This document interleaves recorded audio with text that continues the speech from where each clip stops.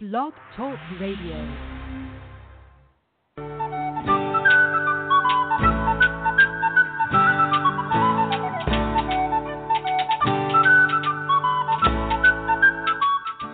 Welcome to the Spiritual Unity Radio Network, a station dedicated to the concept that all manifestations of the divine are equally valid.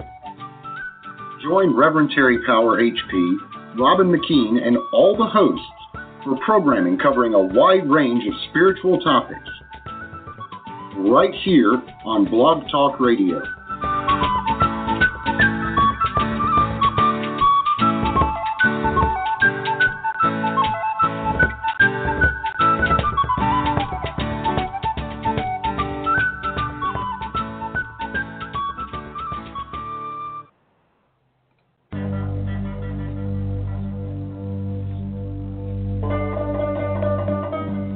Enter the realm of living myth. Voice of Olympus, hosted by Hercules Invictus and Athena Victory, celebrates the mythic impulses of ancient Greece and Rome, and they invite you to celebrate with them.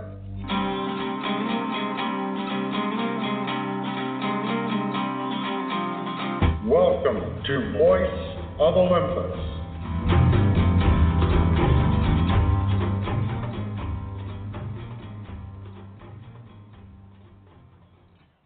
Greetings and welcome to Voice of Olympus. I am Hercules Invictus, and I am honored to announce our first segment for tonight, which is an Age of Heroes segment, hosted by Michael Del Rusi, who will be paying tribute to his brother, Sam Del Rusi. Greetings, Michael. How are you? Greetings, Hercules, and thank you so much for granting me this time that I can talk about my brother and his incredible art. I'm honored.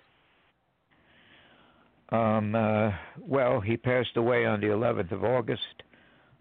He lived in New Mexico, Taos, for some 20 years, from Montclair, New Jersey, originally. He was very happy there, and Taos just inspired his artistic spirit, if you will, and his creativity just exploded out there. He had been in a rehabilitation home for about a year.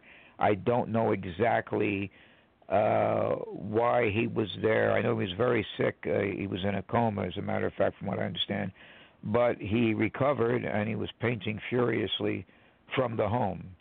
I don't know what transpired after that, but I understand that it transferred him to a hospital out there, Presbyterian Hospital. And I had just found out last week he had succumbed to liver failure and a cardiac event. I'm sorry to hear. So his daughter has just arrived out there now, today, a few hours ago. She's a beautiful person in her own right. She makes handcrafted jewelry, and she takes after her dad in so many ways. So I know she may be trying to listen at this point. I asked her to call in, and so we'll see how it goes. I think there's a 3-hour difference. I believe. Yeah. But we grew up in Newark, New Jersey. His personality was always one of great curiosity. We were a year apart. I'm 67. He was 66. And right from the start, you and I have discussed the bicameral mind, and I believe very strongly that it answers a lot of questions in terms of our decision-making, our behavior, and what part of that hemisphere of the mind is more dominant in our personalities. In my case, I think I was more right brain because I was horrible in shop. I couldn't put a nail in the wall. I was terrible at technical stuff. My brother, as artistic as he was also very good at technical things. I watched him take alarm clocks apart and put them back together. His curiosity was evenly balanced, if you will, between the technical aspects of life and the ethereal aspects of life. So he was kind of more balanced than I was in that area. His favorite TV shows were The Prisoner. I don't know if you're familiar with that. Patrick McGowan. Yes, I remember that show. Yeah, it was. It started out as a summer replacement and developed a devoted cult following, if you will. And as a matter of fact, sometimes public TV runs the entire series. It was an amazing series, and he enjoyed The Invaders with Roy Finnis. I don't know if you remember that. Yes, I remember that too. Yes, Outer Limits, Twilight Zone. They were all some of his favorite TV programs. I think the beginnings of his art started around 1966 in the pre-golden age of Marvel. We used to collect DC comics as well, but Marvel captured our interest, and that's when he started sketching from the comic books. He was sketching Iron Man, Ant-Man, Submariner. I'm sure you're familiar with most of those characters. Oh, yes, and, of course. Yes, Spider-Man. And my parents noticed his talent, so for a brief period of time, he took art classes at Arts High in Newark, New Jersey, for only a few weeks. But he was actually self-taught. I mean, he taught, from his early teens. Later, from the years between 1966 and 68, his influences came from a variety of magazines. I don't know if you would call Eerie and Creepy. Yeah, and Vampirella, yes. How could I not know those? Those were awesome. Absolutely amazing magazines by the Warren Publications, and he was just completely enamored by the artwork and the stories, and he continued to sketch from those magazines, not trace but sketch, and so that's how he really developed his talent. He was also over the top with Dr. Strange. I can tell his artwork. Yes, his artwork conjured images of the early Doctor Strange comics. Absolutely. The dimensional travel, and Steve Ditko, Steve did have an amazing style, really all his own. And the dimensions that he would draw and some of the characters, it was just amazing. And that was really, I think, what caused an explosion in my brother's own imagination process, if you will, where the other dimensional depictions of Steve Ditko and Dr. Strange. He also admired Jack Kirby, Wally Wood, and some of these guys. But Steve Ditko was a major, major influence in most of the art. And then in the paranormal and UFO phenomenon, he sketched from Fate magazine, which I'm sure you're familiar with. Yes. That was when Mary Margaret Fuller started the magazine. And there were also magazines like True and Argosy, which were adventure magazines. My father used to bring them home. My father used to work the graveyard shift at night. And he brought these magazines home. And these magazines were chock full of photographs and stories depicting UFO events. So he started sketching flying saucers and alien crafts of various kinds. They were also a major influence. So between 1966 and 69, we began to publish our own little. At that time, they were called fanzines, and we would mimeograph them, and I'm sure you remember that. I remember those days. I used to do the same. I used to have my own fanzines. I used to publish as well. Really? What were you publishing at that time? I'm curious.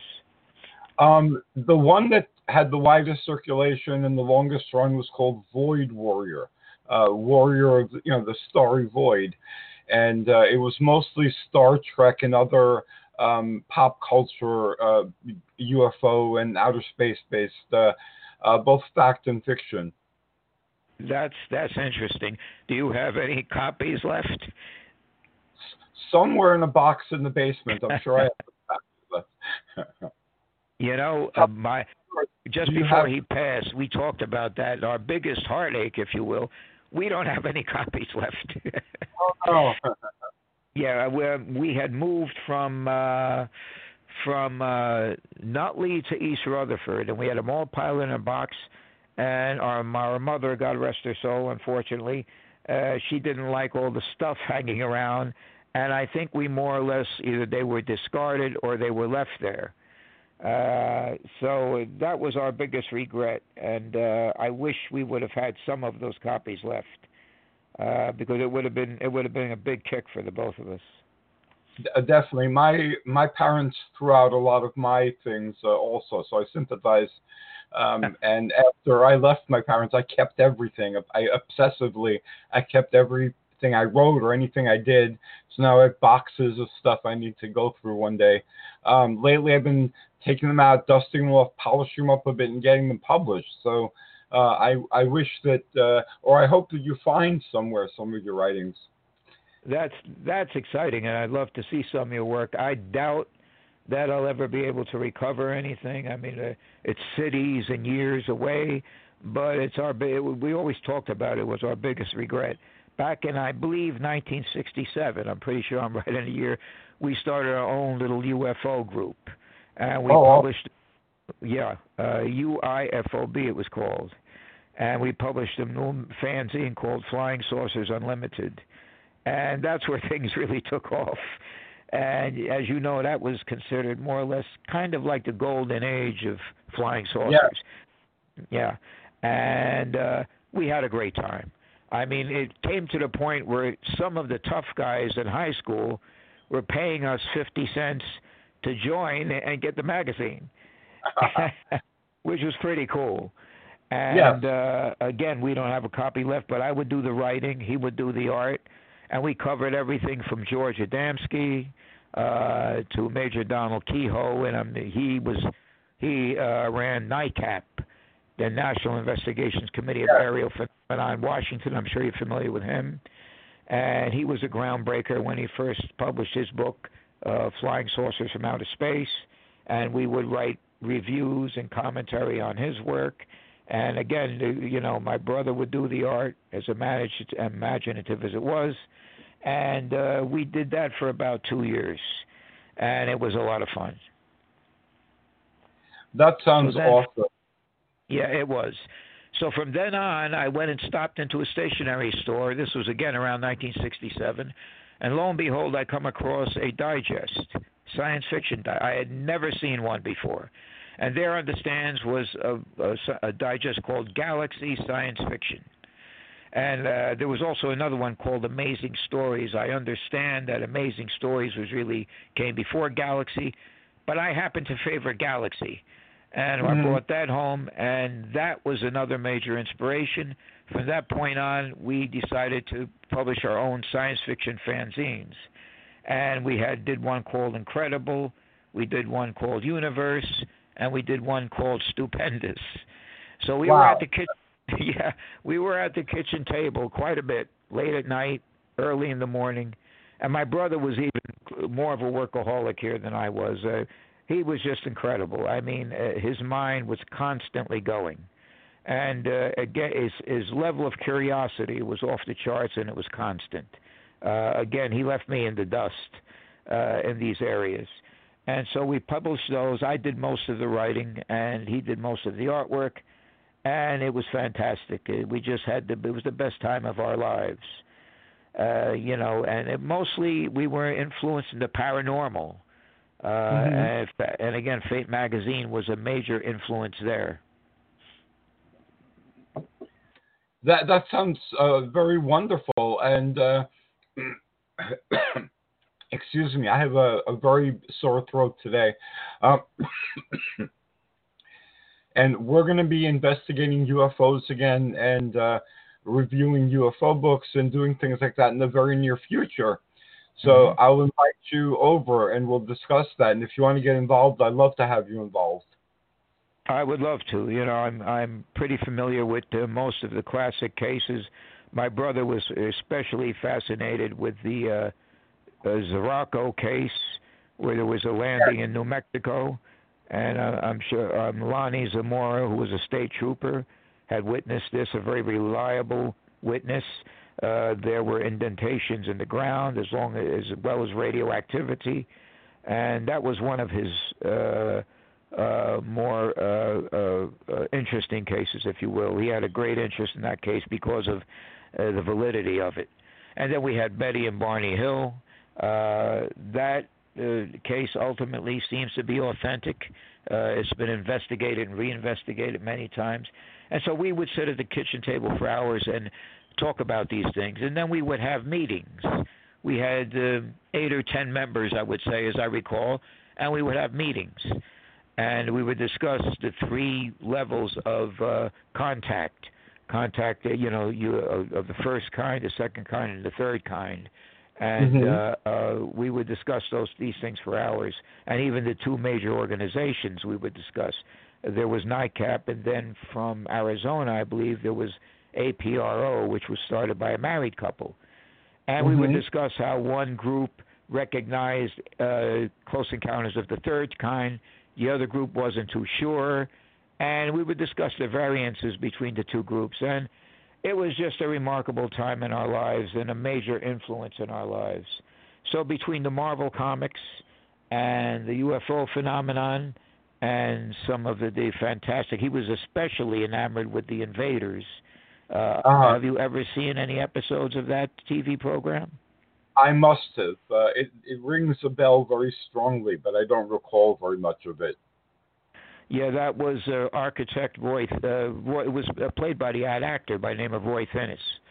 He played a character called David Vincent, who was driving home one night and saw a UFO landing. It was a Quinn Martin production. At that time, Quinn Martin was pretty famous for I think, The Fugitive as well.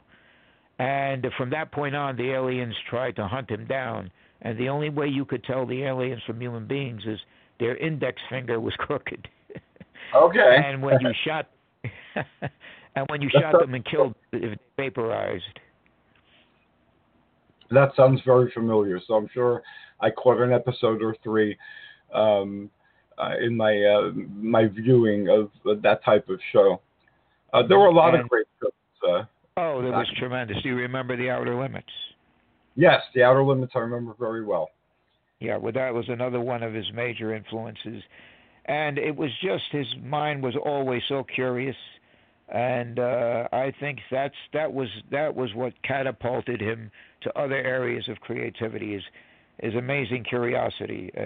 Even in here up until the last years, he was fascinated with the multiverse theories, the string theory, and how it all tied together. And I guess I'm sure you've had programs on that or have researched that. Yes, and we'll have even more on that in the days ahead. Mm-hmm. And they were his major influence as well. He started off it's very simply with colored pencils and some oils, and then graduated to airbrush. And again, he had no formal lessons whatsoever, but he just exploded with the airbrush. And most of what you see online, in fact, I believe all of it, is airbrush work. It's very unique and distinctive. It did conjure up Doctor Strange and some of the parallel universes, in that it doesn't appear to take place in the physical plane. It seems to take place in the etheric or the astral plane, his artwork that I saw. And it's very evocative, and it's very beautifully done. And he's published online stages of the work's development, so you get to see the work evolve and change. And I'm very grateful to witness the process of the creation of these masterpieces.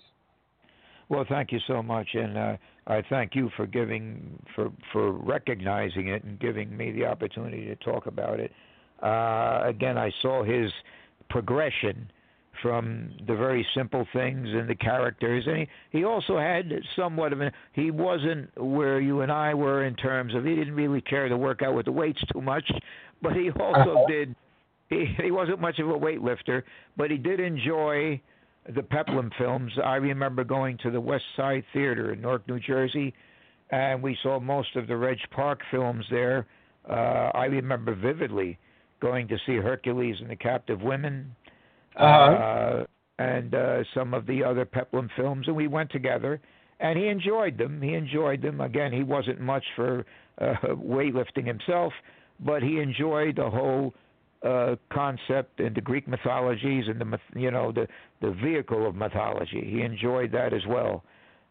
So we shared this intense interest together, and it's just something I'll carry on for the rest of my life. And it was just a great time for us. and that's really the extent of it in terms of his growth from, again, the crayons and the colored pencils and the black and white art, which he also appreciated. He really did appreciate the black and white art that was an eerie and creepy.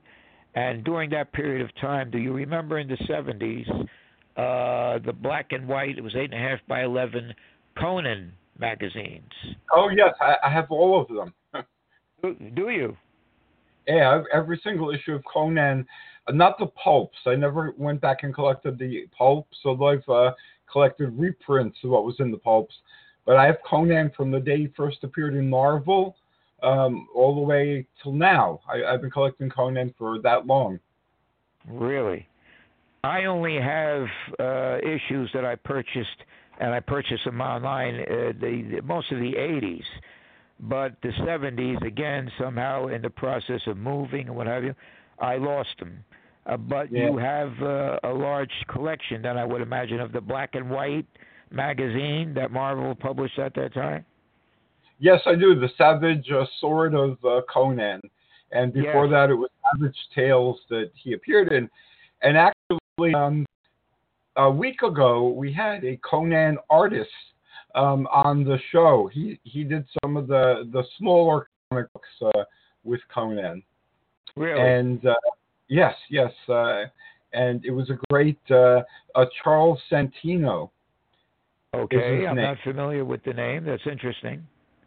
And we also had on last month the creator and artist for Dagar the Invincible. I don't know if you remember that. I don't. Where did that character originate from? In Gold Key. Gold Key. You're bringing back some memories. Gold Key. Yeah, I remember the comic.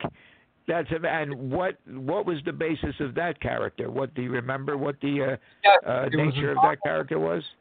A Donald Glut character. He was a short-haired blonde barbarian, and he didn't consider himself a barbarian because his people had once been civilized. Like the Sumerians in Conan were once civilized Atlanteans way back when. Right.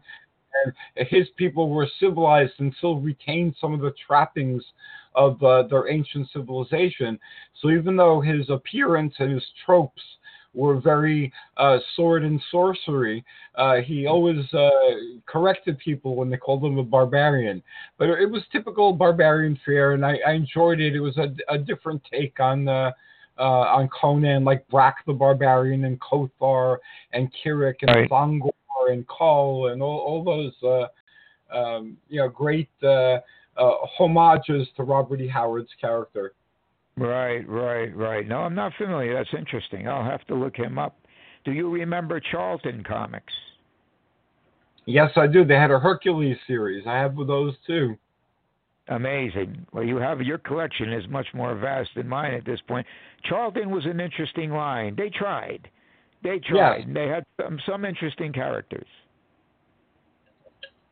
Do you remember Atlas, the Atlas line of comics? I don't think that I do. Can you tell me something about them quickly? Sure. They came out, I guess, in the 70s and didn't last for very long. Mm-hmm. And they had done a few barbarian ones. I think Ironjaw and Wolf the Slayer.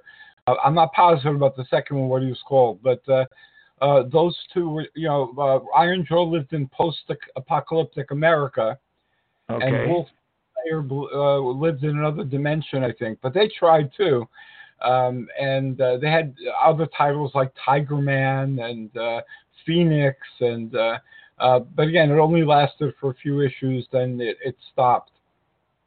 What was the name of that comic? Again, the company, the publishers. Atlas, Atlas. That should be easy to remember.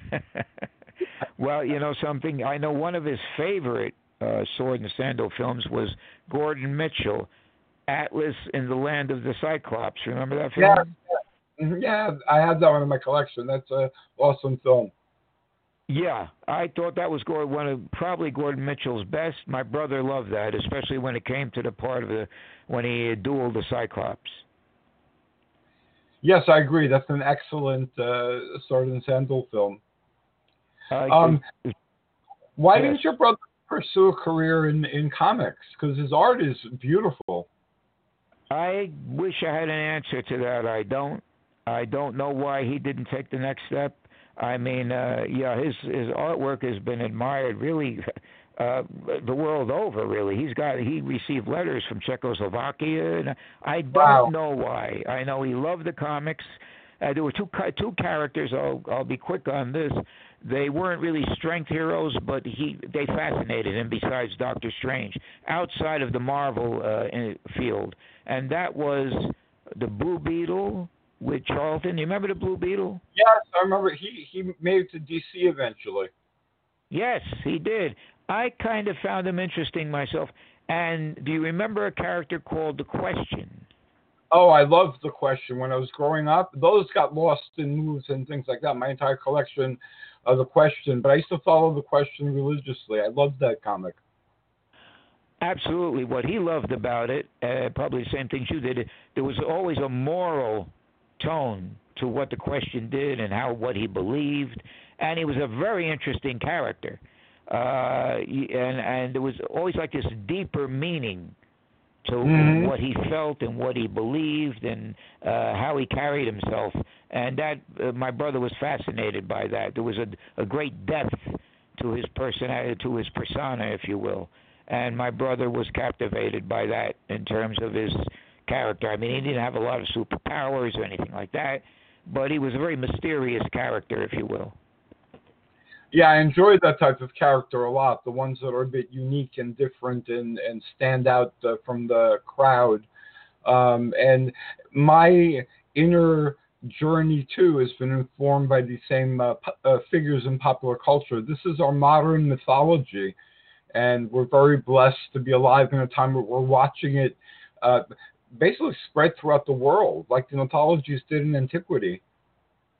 Well, I agree, and I think we were also extremely blessed. And he said this to me not too many years ago. He said, Mont, he said, we were very lucky to grow up during the time that we did, when all of these genres were just coming into fruition. They were just being born. Marvel and Conan was being brought to the forefront of the American public, if you will. And I'm leaving somebody out, by the way. Do you remember Doc Savage? Yes, of course. We were so fascinated when we walked into a Woolworths in Irvington, New Jersey, where we lived, and there on. Remember? Yes, I remember those. I had a number of those as well at one point. The Doc Savages, the paperbacks. I used to get them as they came out. Yes. He would not miss an issue. He would not miss an issue. He just loved Doc Savage, as I did too. He was a strength hero, but he had that team behind him, and the stories were fascinating. My brother was a big Doc Savage fan. That never successfully translated for long into comics. There were several attempts to bring him to comics, but he never quite made it for long. You're absolutely right. Very successful with the paperbacks, but didn't much in the comic genre for whatever reason. Yeah, it was the same in Sword and Sorcery. Conan is the only figure that's endured. There have been dozens of Conan clones, I guess, or homages to Conan. But yeah, and there some of them were great in their way, and I greatly enjoyed reading about them and learning about them and so forth. But Conan is the one that endures. He was the first, and it looks like he's going to be the last of the great barbarian heroes. Absolutely, I think Conan will live on infinitely, because yes, he's that well known and that popularized. I know Doc Savage. They've been talking about making Doc Savage into a movie several times. It hasn't happened yet. Perhaps it will. Do you know the story of Conan's creation? I don't, as a matter of fact. I don't, but you're going to have to enlighten me on that. I will definitely do so. Robert E. Howard was having a dry spell creatively. Mm-hmm. He was experiencing writer's block, and he couldn't come up with any ideas. So this went on for a number of days and stretched into weeks, and he was getting very concerned because he earned his living as a writer. Right. So one day while he's sitting there at his typewriter, just waiting to see what comes into his head, he saw Conan materialize, and Conan threatened him into writing. And Conan recounted some of his tales. Really? So, yeah, the first two Conan stories were from this figure of Conan. And after he sent them in, they got published. Uh-huh. And then he took some unpublished cult tales and other unpublished tales and Conanized them the same way he took the rejected Conan manuscripts that he sent and turned them into other heroes for different periods, and they might sell there. A lot of his heroes were interchangeable, especially the action heroes. Right. And they could appear at any period in time with minor modifications. But that's how Conan came to be. Conan appeared to him and threatened him into writing. So, and Conan very quickly made it into the public imagination and captivated people's imagination. So there was always that mystical aspect to Conan that he demanded to be born, and he's fought his way, and despite numerous obstacles, he's still here. I wish a hero would materialize for me. I would love to experience that once. Me too. I didn't know that story. I didn't know it. Have you ever written any heroes or barbarians, or have you ever written tales like that? No, we did create our own comic characters. However, we had Saucer Man. I remember vividly. He created one called the Rageonoid, which was quite an interesting character. So we did create some more, but I've never actually created my own pulp character. I'm an old man now, but maybe it's not too late. It's definitely not too late. I've wanted to write Sword and Sorcery and Sword and Sandal for a long time. I did it like in a science fiction context here and there, but some of my other guests on the show sent me some links to a Sword and Sorcery online magazine. So I might look for my old writings. I have a few Sword and Sorcery heroes that I wrote a few stories about. If I find them, I might take them out, dust them up, polish them up, expand on them a bit, and send them out there and see if some of these old figures can come to life now. I'm in my 60s too. I'm 61. Okay. There's still plenty of time. It's never too late, and I wish you would do that. And I wish to goodness that I had some of my old stuff in these other areas just to look at. But I think that would be fantastic. I want to thank you for this time. I know we're almost out of time, which is about out of time, for giving me a chance to reminisce.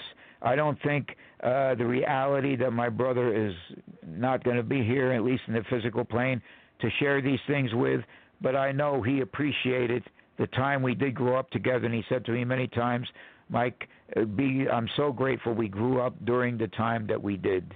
And I guess that's the best way I can end this, and I want to thank you.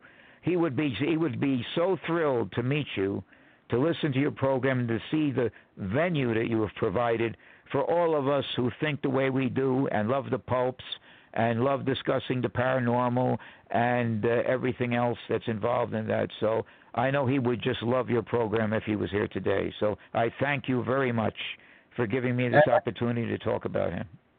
And I thank you, too, for your awesome friendship and for all that you contribute to this show. I will speak with you soon, my friend. Forgive my raspy voice today, and I'll talk to you soon. Please get well. Get well. I certainly will. I don't get sick very often, but when I do, it's epic. So I'm going to one of those. It's a terrible time to get a cold, isn't it? During the summer, it's not a great time to be sick. No, this is going around. My son had it a week or so ago. And really? It's the same. Yeah, it takes around a week to work its way through your system. So take a lot of vitamin C and zinc. Yes. And meditation and tea and honey and all those good things. Well, your voice sounds good, all things considered. You sound good. Thank you, my friend. Take good care. Thank you, and thank you so much. Okay, good night. And Bye-bye thanks now. for this. Bye-bye, Michael. We're going to listen to Bone Post Orchestra's Evolve, and then we'll go to our next segment.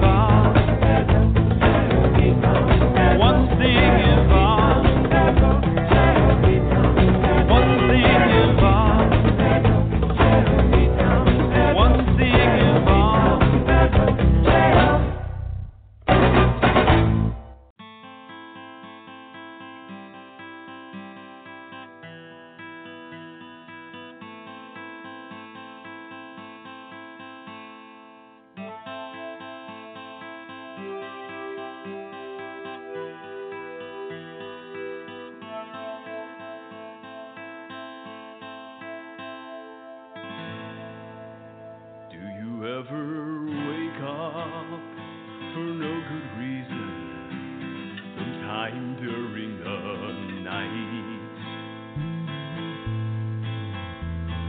Sleep-filled eyes, scattered mind, dreamy pale moonlight.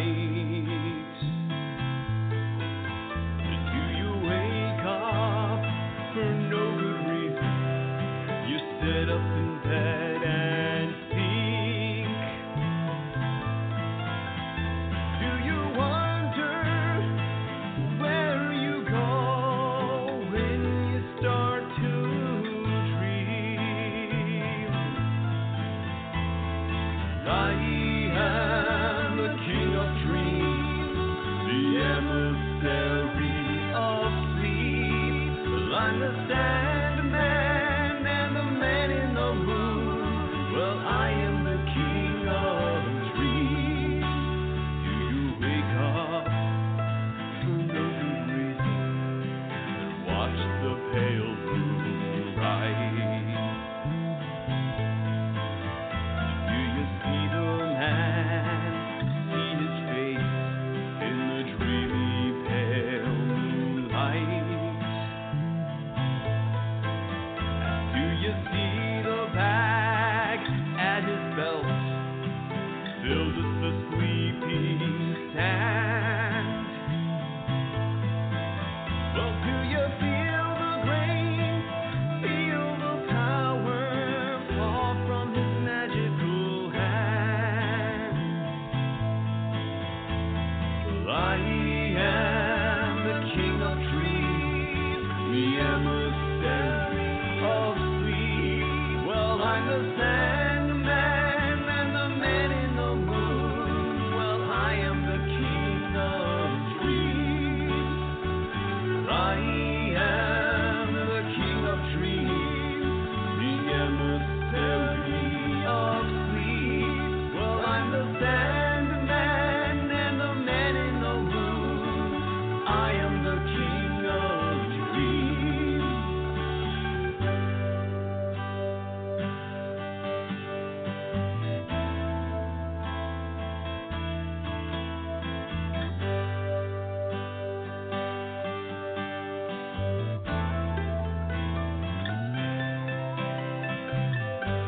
The king of dreams, our captain. Constellations, our whales. The crescent moon, our ship. Dreams will fill our sails.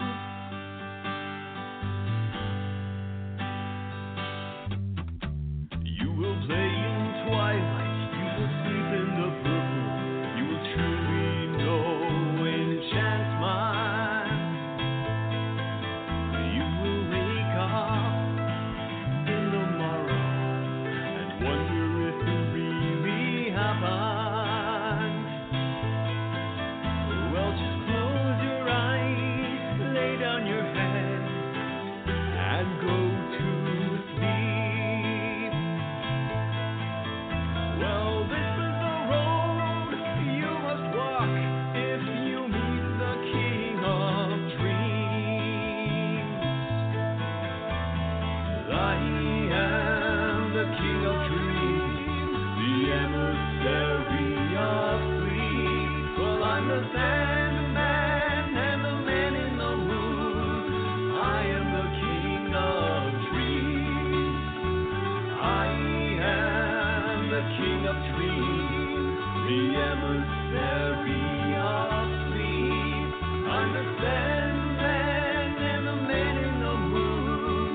I am the king of dreams.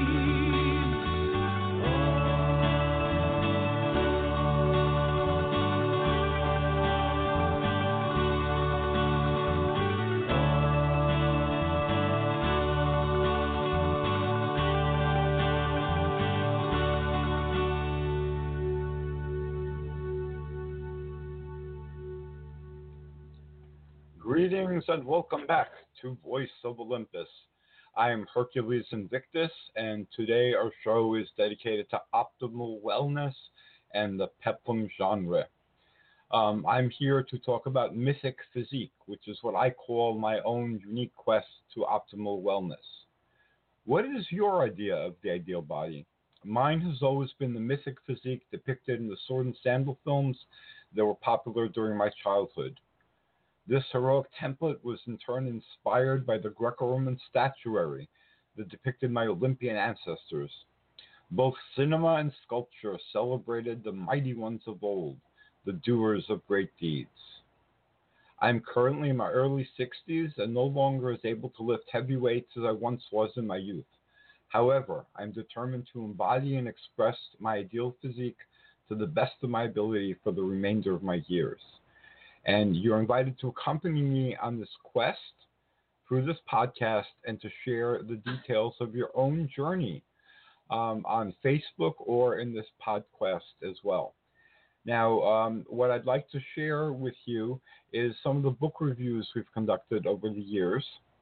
And we will start with Ecstatic Body. Based on groundbreaking life work of religious anthropologist Dr. Felicitas Goodman, this unique tome by metaphysician Belinda Gore reveals a new spiritual dimension worth exploring by every metaphysical sojourner. The premise is simple. Early societies left us detailed instructions on accessing alternative realities via the postures assumed by human figures in their sacred art. The author and her group, utilizing universal and very basic shamanic techniques, have experimented with figures from hunting, gathering, and early agricultural periods in our history. The result is ecstatic body postures, a wonderful introduction to this exciting new field. It has long been known that assuming certain body postures can unleash specific feelings and emotions. For instance, habitually standing tall and walking proud will definitely increase your self-confidence. And anyone familiar with New Age thought or acting can tell you that becoming what you imitate to a degree greater than you could have imagined. Totemic shamanism, which I practice, uses the self-same principle in what they call shape-shifting. Ecstatic body postures takes this thinking a step further. There are postures for healing, divination, metempsychosis, spirit journeys, initiation, living myth, and celebration. As an Olympian heroic path practitioner, I could not wait to attempt the traditional Hercules poses of archaic and classical Greco-Roman antiquity. There was a Greek youth posture in the book, so I started with that, as Hercules was often depicted as a beardless youth in archaic art. My next experiment was the Farnese Hercules, my operant archetype's most famous depiction.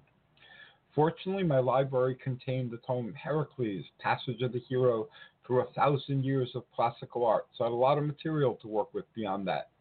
After several months of fruitful experimentation, I began to wonder, what would happen if I used these archaic shamanic techniques while assuming the signature poses of more modern interpretations of Hercules?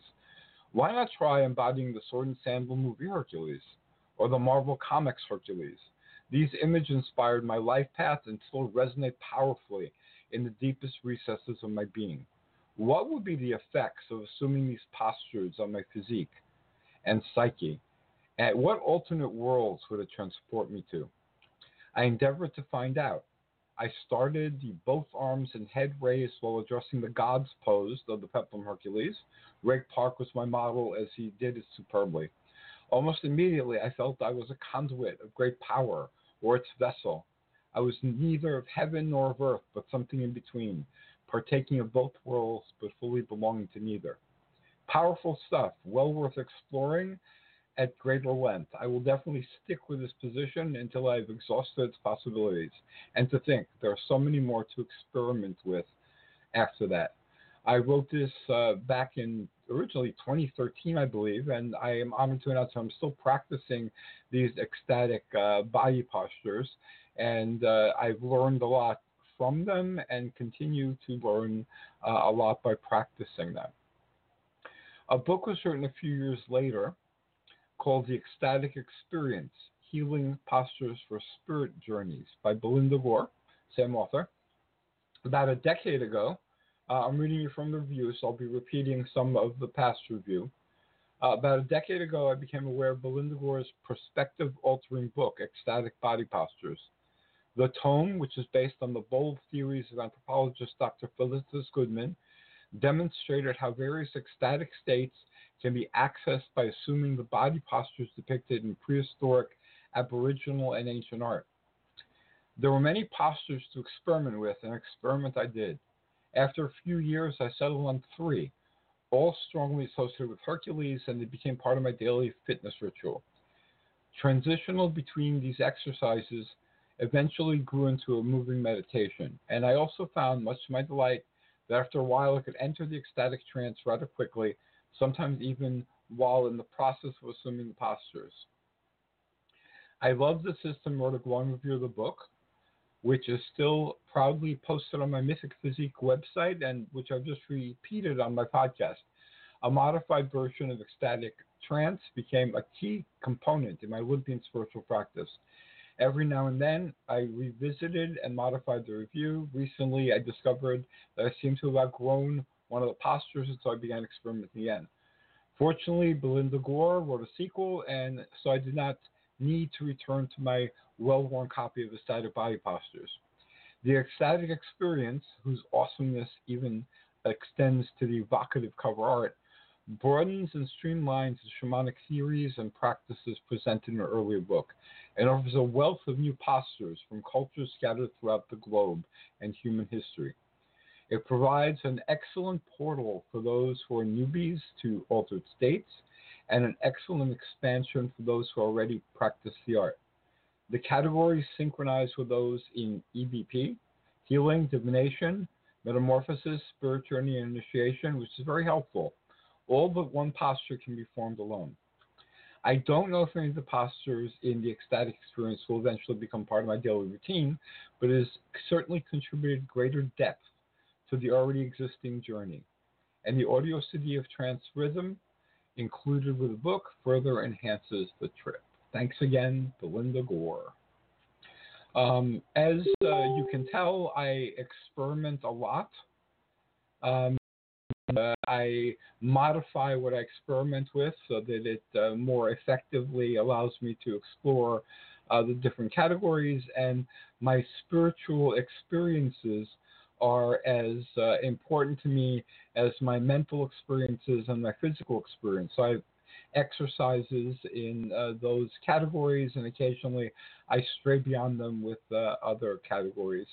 I believe in constant experimentation.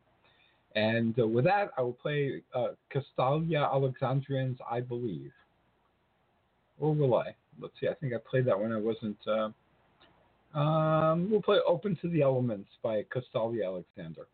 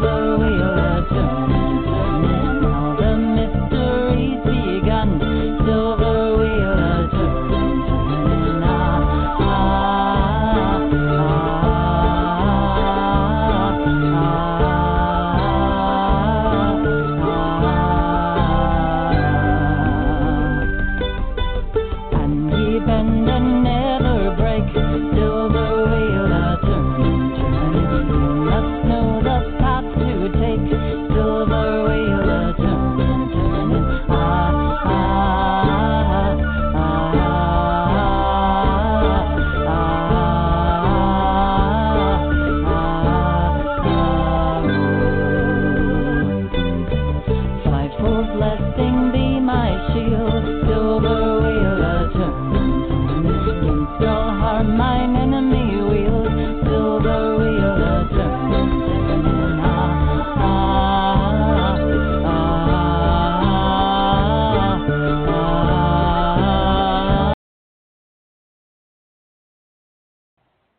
And that was Silver Wheel by Castalia Alexandrian.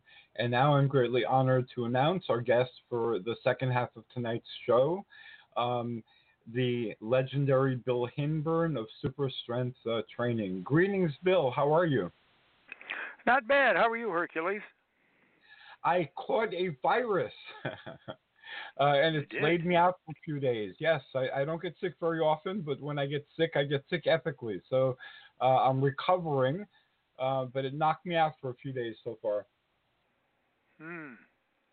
Sorry to hear that. That's okay. It happens, and it leaves you stronger for the next thing to hit you.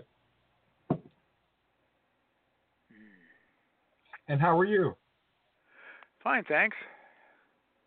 The weather is changing. It's starting to go into fall. Leaves on the trees. You think the climate change will affect this transition of seasons? Well, you know, it amazes me, and this, of course, is generally speaking, how short a memory people have. You know, each season that changes, you know, they act as if they've never gone through it before. You know, and just like this past summer. Oh my gosh, it was so hot. We've had summers that were hot, or the summer was cool. Yeah.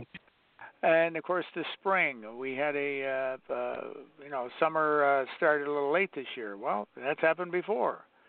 And there are times that we have what they refer to as an Indian summer. You know, it'll be cool in the beginning of September, and then suddenly we'll have this hot weather in the third week of September or whatever. You know, climate change is something that's been going on since the beginning of time. If you do any research, which I did,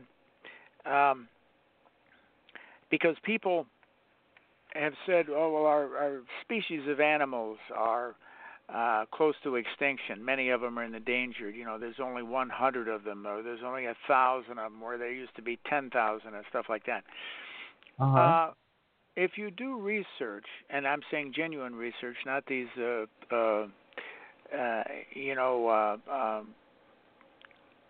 sites with an agenda or what have you. If you do genuine research on very good sites from a scientific point of view, if you go back to the beginning of the Earth, of what they can determine, the life has been nearly wiped out no less than 5 times.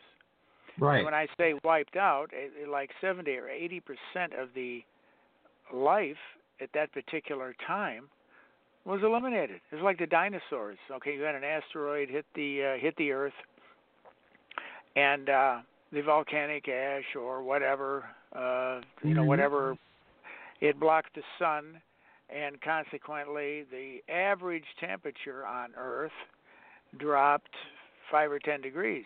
Well, an average temperature drop of 5 or 10 degrees is extremely dangerous.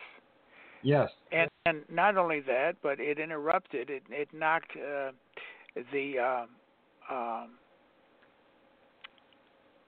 food chain out of whack, and the dinosaurs lost their food source, and so on.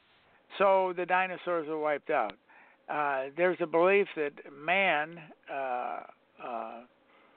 was also living at the time, at least by the tail end of the existence of dinosaurs, but, when we say man, it was probably a very, very primitive man, but nevertheless, a man, of some type. So, 5 times it's nearly wiped out and then brought back.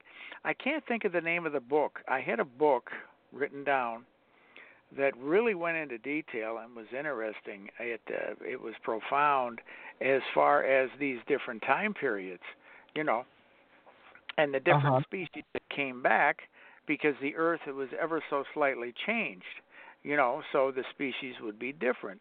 Every species, it's a matter, how you've heard the strongest shall survive. That's true, and you either adapt or you die. It's as simple as that. Yes, I hate to see the species become extinct, but there are several species that even in the last 100, 200 years have become extinct. They're gone. And then, on top of that, there are species of living creatures, both on land and in the sea, that we've discovered in the last 10 years. We didn't know existed. Right. So, I don't know. And there may still be a number of things that we're not aware that exist. And, of course, I'm not talking about the Yeti or the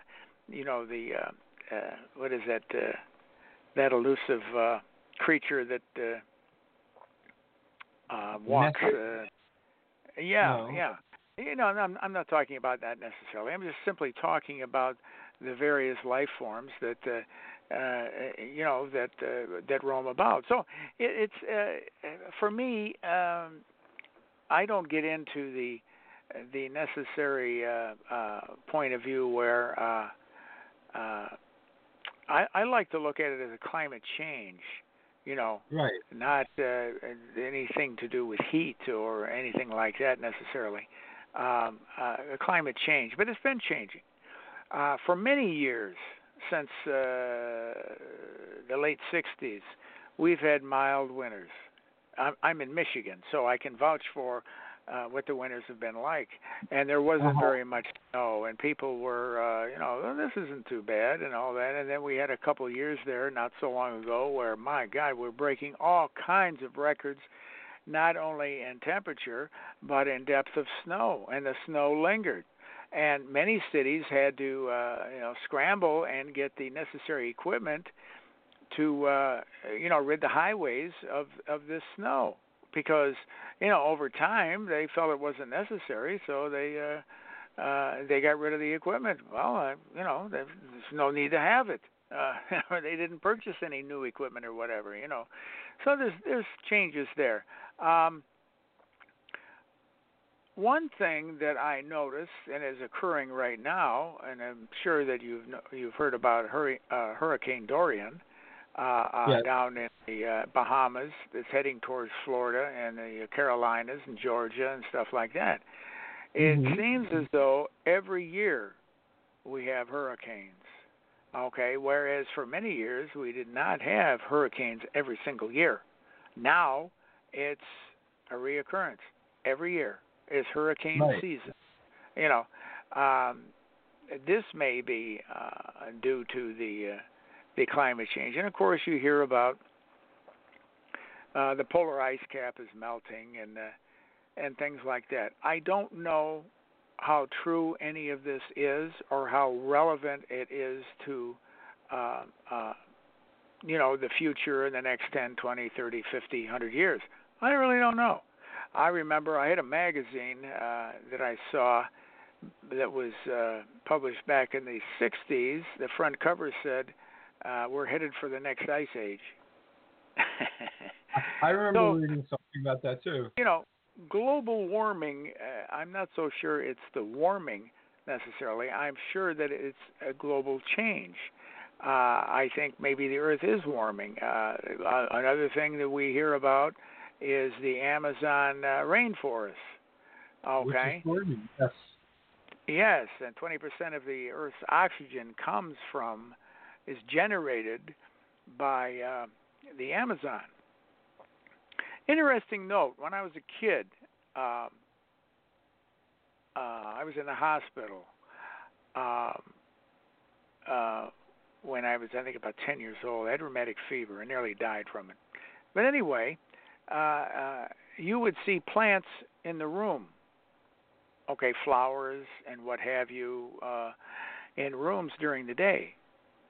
At night, they would take these plants out of the rooms. Why do you suppose that is?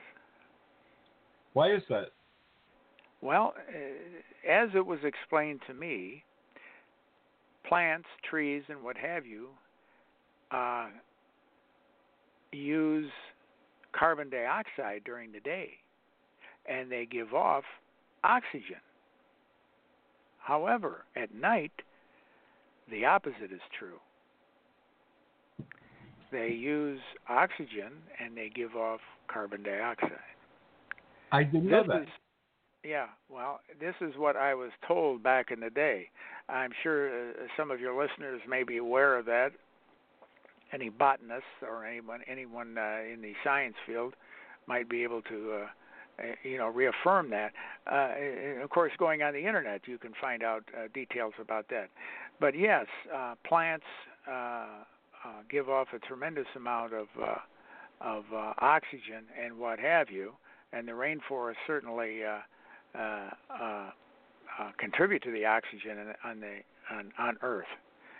As far as the carbon dioxide and the things, and I keep hearing people beat up on man as the reason for this and what have you. Well, let me tell you something. Speaking of annual events out west, California, every year they have forest fires, serious forest fires that give off a tremendous amount of carbon dioxide through the smoke and what have you. It's an ongoing thing. It has been going on probably since the beginning. It's a natural event that thins the herd, so to speak, as far as plants and trees and what have you. I remember when my boys were in Boy Scouts, we helped one of the things that we did when we were backpacking and camping and what have you. We went to a forest and we worked with conservation and we helped thin out the trees in a particular area. You had big trees and you had small trees. You had a lot of trees, little saplings, everywhere, a foot apart, 6 inches apart, what have you, 3 feet apart. And then you had these big older trees. Well, it was our job to go in there and thin these smaller trees so the larger trees could thrive. Because if you don't do that, the larger trees will die. Okay? Right. This was a phenomenon, and this was, there was I can't think of the words for it. It's you sacrifice a few, so the larger can live. Yeah. Right. Yeah, that's right. And this went on. So a lot of these things that occur, natural disasters, so to speak, they're a disaster in a way for our livelihood, because we're living in a particular area, say the hurricane area, down on the East Coast, all the way around, even in Louisiana, when they had the problem with what was it, Hurricane Katrina? I believe so. And they had a problem with the dikes in New Orleans. Okay, the money that was allotted for that, they somehow used it for something else. They didn't maintain the dikes properly, and you had massive flooding. Now the thing is, New Orleans is at the mouth of the Mississippi, and the Mississippi River is constantly moving, and the silt underneath the Mississippi is constantly moving. Mississippi will constantly erode that. So what they did in the early days is they shored up with the dikes, okay? I believe New Orleans, and I may not have the exact figure, but I believe it's 16 feet below sea level. So what you have there is your you're augmenting with an artificial wall Mother Nature. It should have been flooded years and years ago, and it's constantly New Orleans is constantly getting deeper because of that erosion. So all these things taken into account, man comes in and creates an artificial living area. It's not natural to have that dike there. It's not natural, for example, along the eastern seaboard. You have people living close to the ocean. Well, occasionally a hurricane is going to come in, or say even further inland, you're going to have tornadoes or what have you. You know, and people are, and I understand. But believe me, I have all the compassion in the world where somebody's home, entire neighborhoods are wiped out. But what I think I'm trying to say is this is a natural phenomenon. Now, you may not have another tornado or hurricane there for decades, but the fact is, here it is, and it's now. Well, same old's true in the northern areas. You have frigid cold. People, are caught in the natural environment and freeze to death. Right. Or they go out in the desert and they die of all sorts of die of thirst or whatever. Hypothermia. And stuff like that. So, as far as the change of climate, yes, but it's been going on for decades. We've only recorded history. We've only recorded weather since I think the 1880s, where we've really, every day we have recorded things around the country. Okay, and and that was pretty elementary. Now we have all sorts of things where we can measure earthquakes. There's another natural phenomenon. Volcanoes.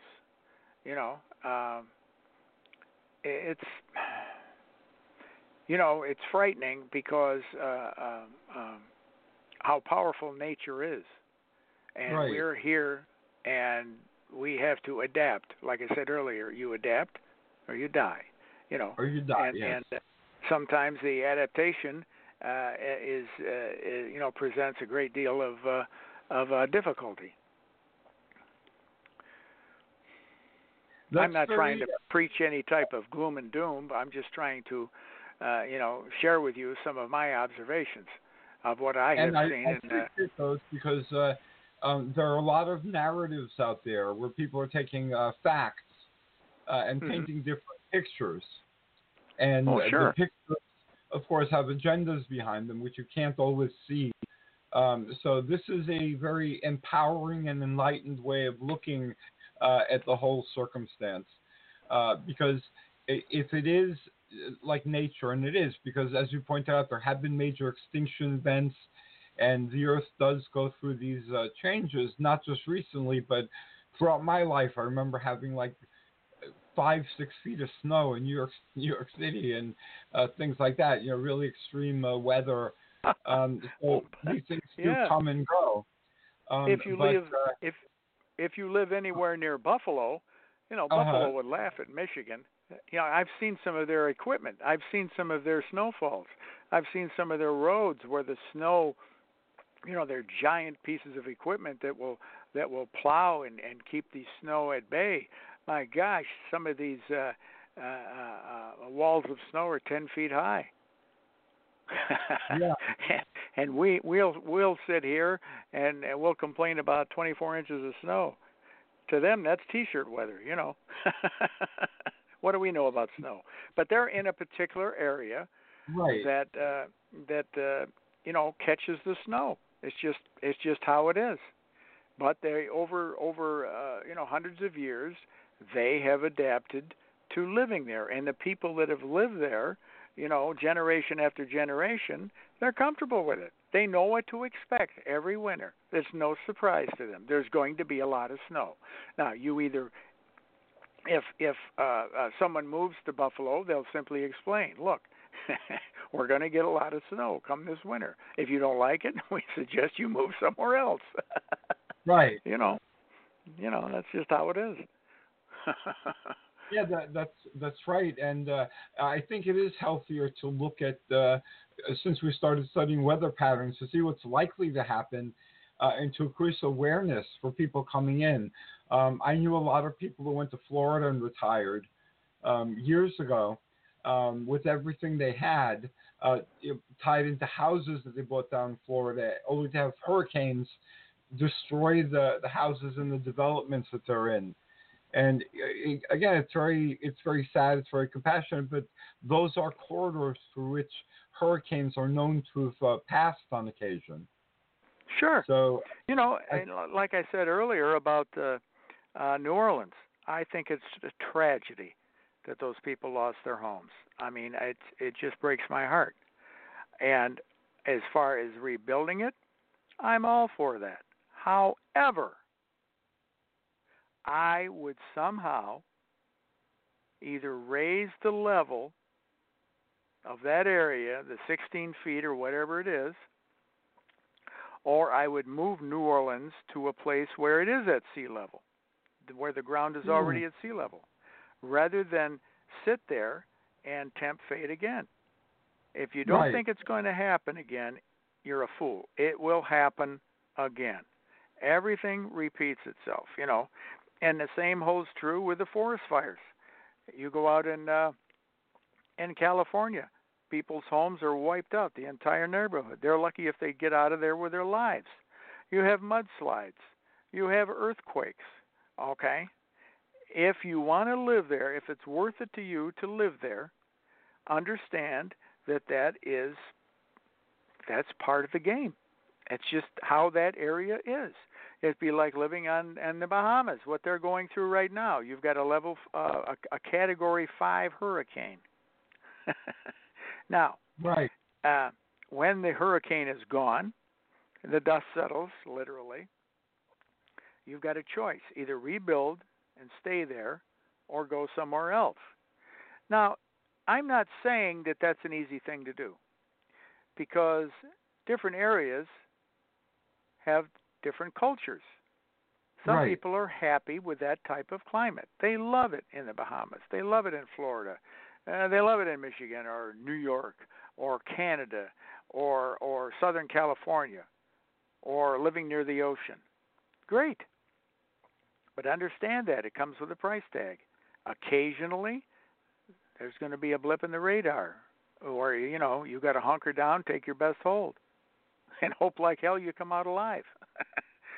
Yeah. That's essentially how it is. But as far as, like I said earlier, with the carbon dioxide, man contributing to it, we can here in America we can make all the adjustments and take all the precautions with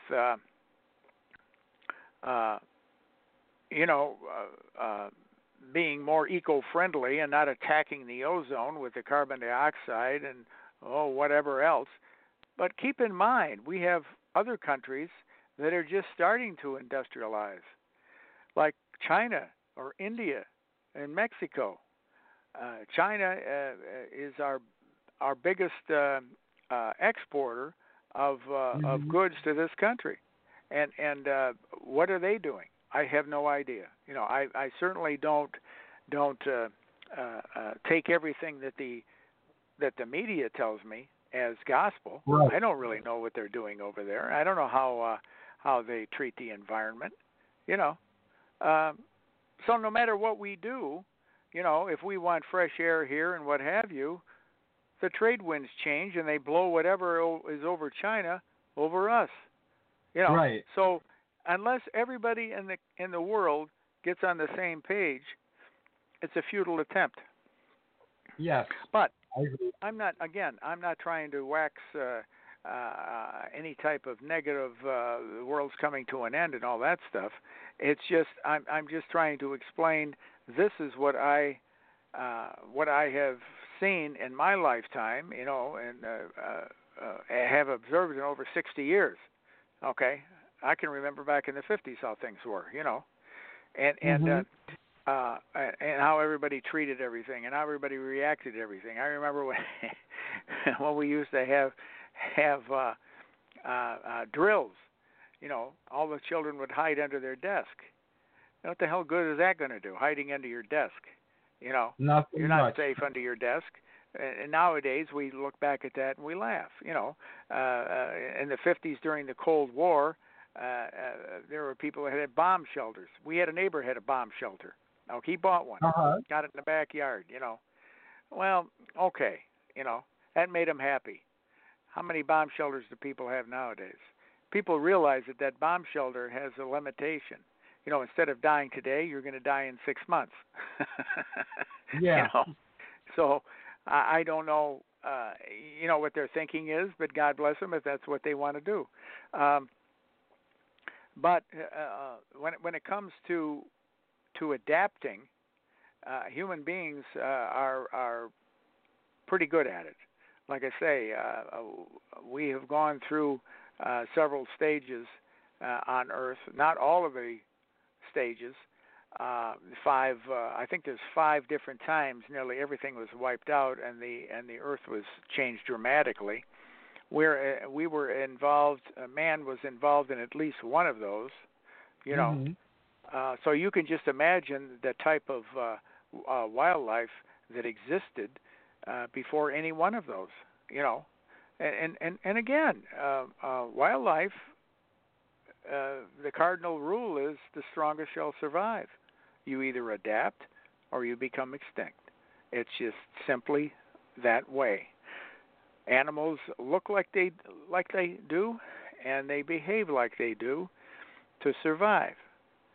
Right. It's what is it? What is the saying? Function dictates form. Why does a rhinoceros have a horn on the front of it? Why does why do the big cats like lions and tigers have the claws and the teeth and are so svelte and are so fast? Why are rabbits so fast? There are predators and there are prey. I don't think a rabbit is a predator for anything but a carrot. But it certainly is prey for any number of animals. Same way with birds. Birds fly. They can get off the ground where many other animals can't get them. We are definitely predators. There's no doubt about it. By virtue of the fact that our eyes are in front, we are upright. We have being able to stand upright, which I'm not so sure is such a good idea. As far as longevity, but it frees our hands. We have opposing, digits, so we can grab things and we can manipulate our environment. We don't see at night. We don't have the cones in our eyes, like for example, at the cats or the owls or creatures like that have. But we do have the ability, like I say, to manipulate our environment, and I think because of our teeth, I think we were meant to. We are omnivores. And let me say something about this, about nutrition and foodstuffs and what have you. Some people will say, well, birds for the most part are vegetarians, or apes and monkeys are vegetarians. Okay? Mostly. But the one thing that determines what a creature will consume is availability. I have seen birds. I'm talking about just say crows. Starlings, smaller birds than that, they'll be pecking away at a roadkill. Where you would think, wait, this is a bird. They don't do that. They vegetation or what have you. And I suppose some birds eat worms and things like that. Bears will eat anything isn't nailed down. Anything. Right. Pigs will eat anything. Pigs are very, very close in to man. Yes, they are. So I think it's a matter of availability. You know, we can sit here, and I've heard people say, well, you know, why do people eat the way they do? Well, a lot of it is a matter of economics, which, of course, is tied directly into availability. You know, well, I think people, you know, I've heard people say, well, I don't think people should eat as much carbohydrates and be more careful about eating, you know, meat and high-protein diets and stuff like that. I once talked to the great John Grimmick, twice Mr. America, undefeated in bodybuilding, Olympic weightlifter, and what have you. Mm-hmm. He trained during the 1930s, okay? And I asked him about that one time about, you know, food and what have you. He says, let me tell you something. We were lucky we had food, any food. We were not picky. He said we ate what we could get our hands on. Times were tough.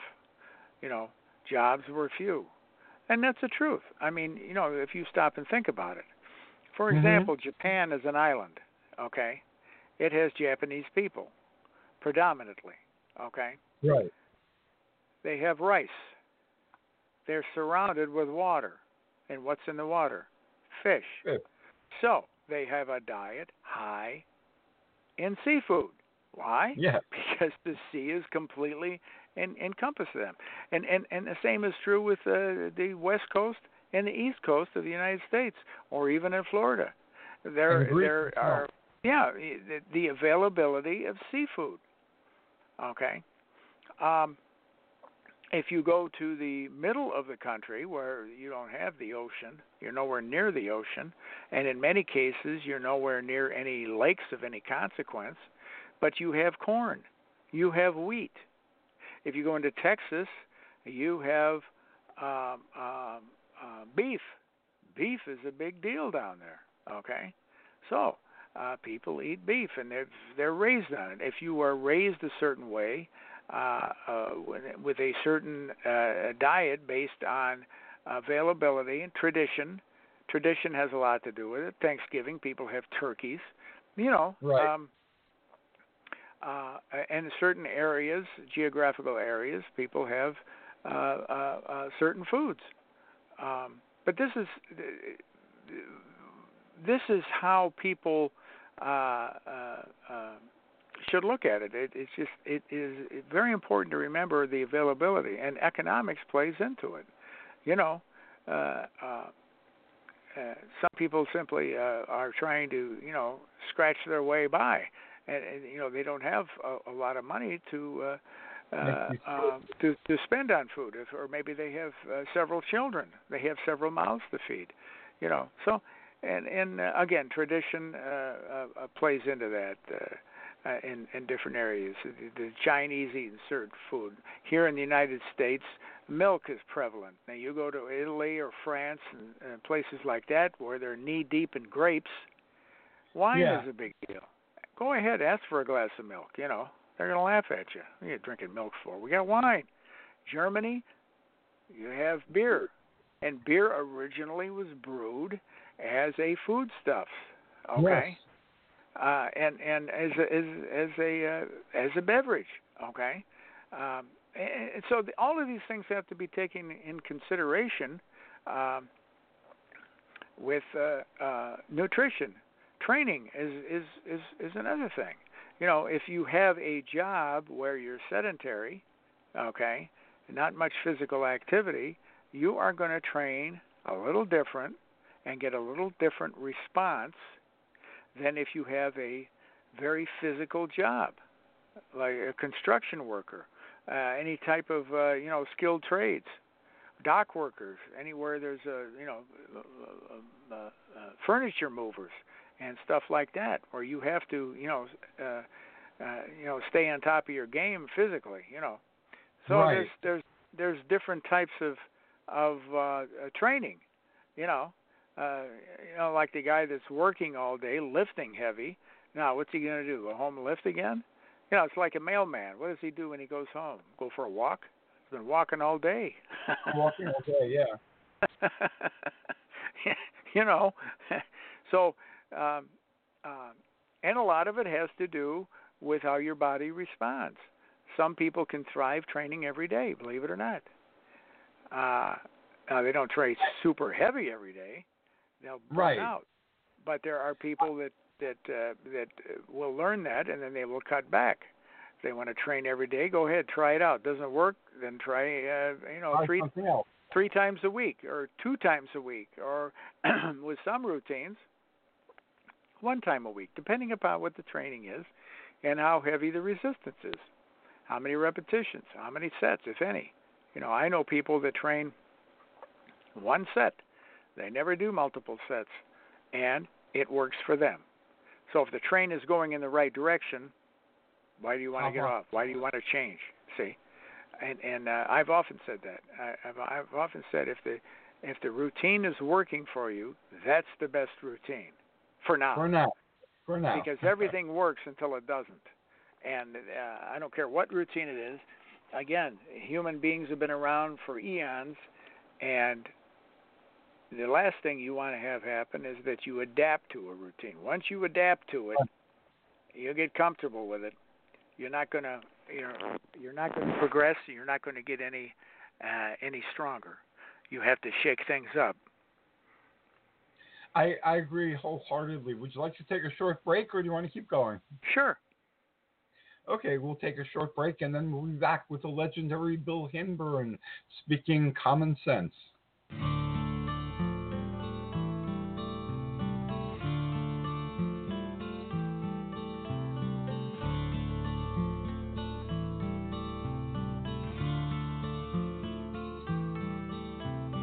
Sunset, moonrise, and see how the land is bathed in silver hue. You feel so lonely. Come with me and let me show there are others just like you, who feel the powers of earth, sea and sky, of dragon and fairy and shades of the night. Hear the call of our ancestors of blood and bone,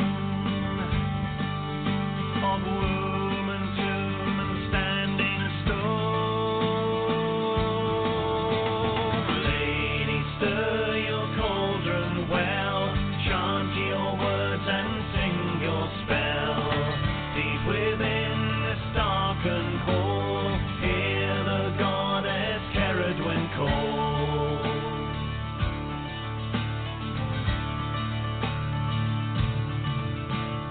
See a man alone on a hill, his arms raised high to the moon,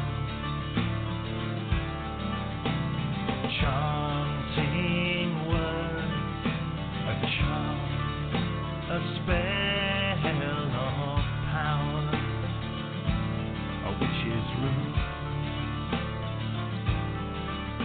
He calls to the powers of earth, sea and sky, of dragon and fairy and shades of the night. He calls to his ancestors of blood and bone, of womb and tomb and standing stone. Lady, stir your cauldron well, chant your words and sing your spell. Deep within this darkened hall, hear the goddess Ceridwen call. Come and taste of the cauldron's brew and magic she will give to you. You will dance in the eye of the storm, your Ceridwen's children, the cauldron born.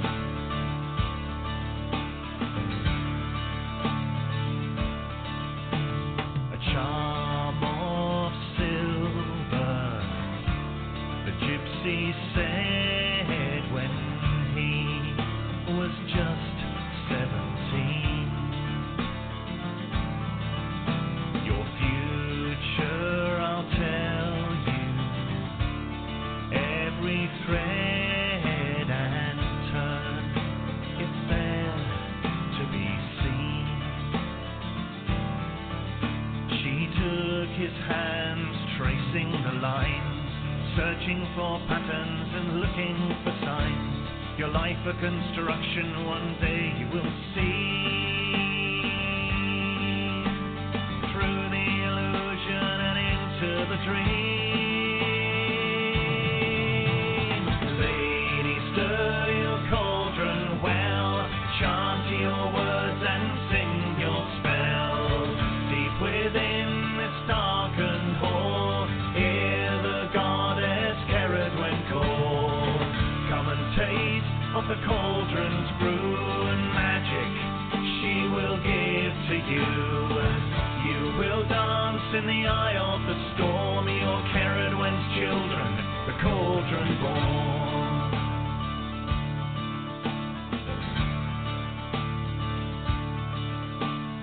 So we stand on this hill, our shadows are cast by the moon, chanting words, our charm, our spell of power, our witch's rune. We call to the powers of earth, sea and sky, of dragon and fairy and shades of the night. We call to our ancestors of blood and bone, of womb and tomb and standing stone. Lady, stir your cauldron well, chant your words and sing your spell. Deep within this darkened hall, hear the goddess Kerod when called. Come and taste of the cauldron's brew and magic she will give to you. You will dance in the eye of the storm, your Kerodwen's children, the cauldron born. Oh lady, stir your cauldron well, chant your words and sing your spell. Deep within this darkened hall, hear the goddess Kerodwen call. Come and taste of the cauldron's brew and magic she will give to you. You will dance in the eye of the storm, your Kerodwen's children, the cauldron born.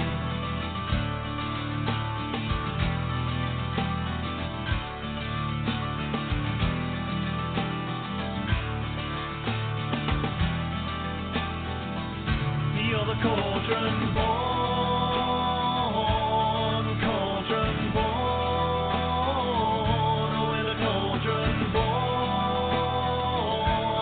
cauldron born. We're the cauldron born. Greetings and welcome back to Voice of Olympus. I am Hercules, and tell you my voice is kind of compromised, but I am here with the legendary excuse me.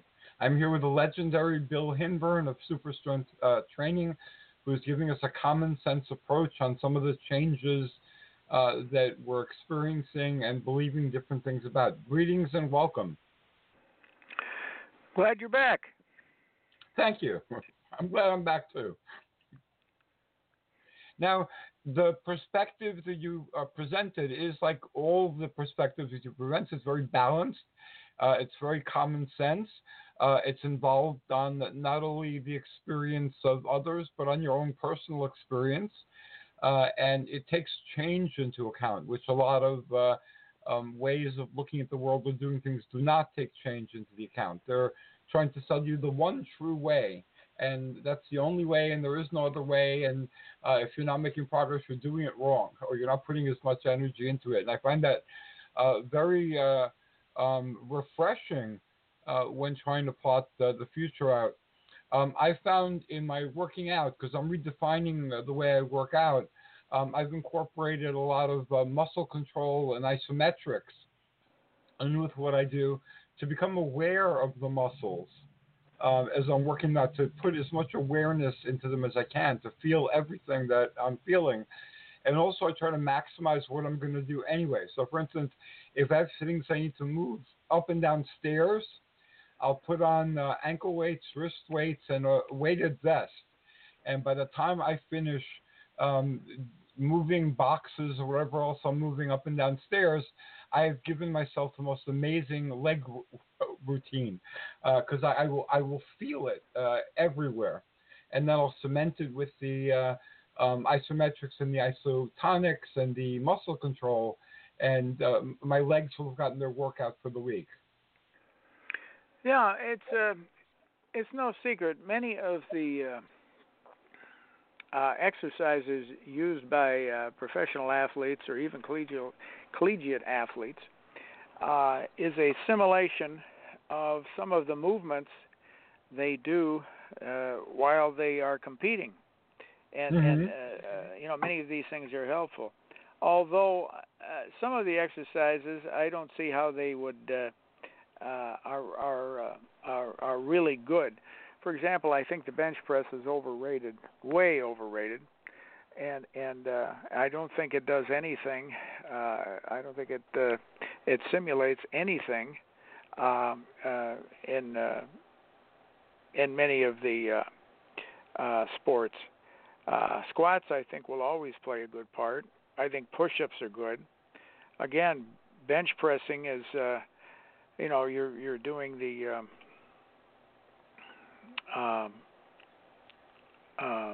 bench press. You're doing the, I believe it's called supine, the supine press. Okay. And the opposite of that, I think, is the it's another word. I can't think of it. The incline bench, the supine. Yeah, but when you're face down, okay, as is that opposed like to face up. Yeah, well, with a bench press, your elbows go below parallel, which plays a great deal of strain on your shoulder joints, and over time, there are many people that have rotator cuff issues because of that. Whereas if you're doing push-ups, you're not going to have that problem as much. And furthermore, you're not going to use as much resistance. It's purely body weight. I think that a chinning bar is an excellent source for body weight exercises. You can get a tremendous workout with simply with a chinning bar and the floor and gravity. That's it. Using the exercises that I mentioned, a push-up and doing body weight squats and doing either chin-ups or pull-ups. I tried I have 2 chin-up bars, and my door frame won't support them very well, so I had to wrap them up and keep them in the basement until I get better door frames. But I was enjoying doing that, but the door frames did not look like they can take that for very long. So you've got to be very careful. Yes, but that's an excellent exercise. I've done that in the past, and I used to like doing leg lifts a lot, as well as the chin-ups on the chin-up bar. Oh, indeed. Many of the exercises that leg lifts, sit-ups. A lot of people say sit-ups are bad. That there's other, crunches are good. You go through a phase where crunches are no good anymore. Now you do another exercise for the abs that somebody comes up with, and that becomes in vogue, so to speak. The important thing is how you feel the next day. If you feel a certain soreness in the correct area, then whatever exercises you're doing are beneficial. A mild soreness Yeah, and the rotor cuff problem you mentioned, I have problems with that occasionally, and I found over the years ways of working around it where I don't aggravate the rotor cuff. And exercise I could do that might normally aggravate my rotor cuff, using elastic bands, for instance, or using weights less than 25 pounds. If I stick with that and increase the number of sets and reps and use the elastic bands, I'll get a good rotor cuff workout without injuring myself. Certainly. Yeah, it's important to warm up. I've tried to get this message across as far as proper warm up for any type of exercise. Okay, and stretching is important. And it's important to do stretching very slowly. Okay, Yes. As we age, especially after 40. Stretching becomes vital. You want to remain limber. You don't want to stiffen up. And as you age, 50, 60, 70 years old, you will gradually lose muscle mass. Yes. I don't know if I mentioned this before. Did I ever discuss suspenders with you? A little bit, but say it again. Suspenders are an interesting observation. You'll notice elderly gentlemen wearing suspenders. Well, there's a reason for that. Okay, they lose their glutes. Yes, yeah. The muscle mass, the large muscle mass. You'll notice that their shoulders get narrow, their deltoids, their traps. And the glutes, okay? So essentially they pull their pants up, and if they don't have any hips, okay, and they don't have any glutes, the pants just simply fall off. So they have to wear suspenders, okay? This is probably the main purpose. And they also develop a paunch in front. It's just unless there's exercise being done to try to maintain the muscle mass. And I'm not saying it's a futile attempt, but you're certainly not going to have the muscle mass at, say, 70 that you did when you were 35. And it's just how it is.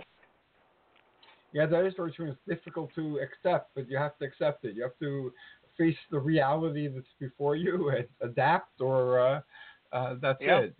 Injure yourself, and in my 60s, injuring myself would be a much bigger deal than it would be if I was 1 or 2 decades younger.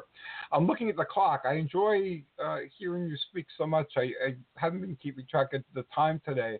How can folks visit your site and subscribe to your newsletter? Because that newsletter is like the advice you've given today, very balanced, very common sense, and directs you to what resources you have that can expand your knowledge there. Go ahead. Yes, they can look at my website. It's at www.superstrengthtraining.com, and on every page in the right-hand corner, or somewhere on the page, you will see a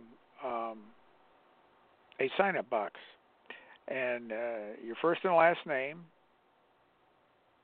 and your email address, and then click subscribe, and you should get a free daily email nearly every day on all sorts of variety of topics, and again, just exactly like what you said, just like what we're talking about. I discuss all sorts of topics. A lot of the old-time strongmen. I've discussed about whey protein. I've discussed about many pieces of equipment, how they got, who invented them, how they're used, and what have you. A lot of the old-timers, the biographies, how they trained, etc. So it's an interesting newsletter, and I have a wealth of training publications. Some are very obscure, hard to find, and very valuable information that quite simply works. it does work, and I can vouch for that. And as you know, I'm the champion of fitness in my borough here of Tenafly, and in mid-month we're having our traditional community night. And I'm going to be representing the mayor's wellness campaign. If you have a flyer or something you could send me the PDF of, I'll gladly print some and keep them on the table. And this way more people can explore the treasures that you're offering. Terrific. I'll do that. Okay, thank you very much. This has been a very fun and informative hour. Do you have any last words of wisdom you care to offer to our audience? No, remain upbeat, positive. There you go. The world's not coming to an end, like everyone would have you believe with the climate change and what have you. Be kind to each other, and have a great day. There you go. And doing those things will give you a much better life than the life you have now. Thank you very much, Bill.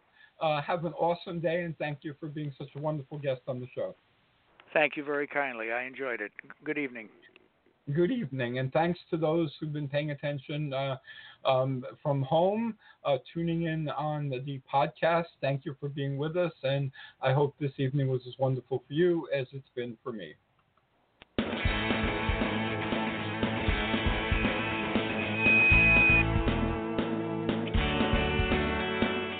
Thanks for listening to the Spiritual Unity Radio Network. Join us 7 nights a week for exciting programming covering a variety of expressions of faith. And remember, all manifestations of the divine are equally valid.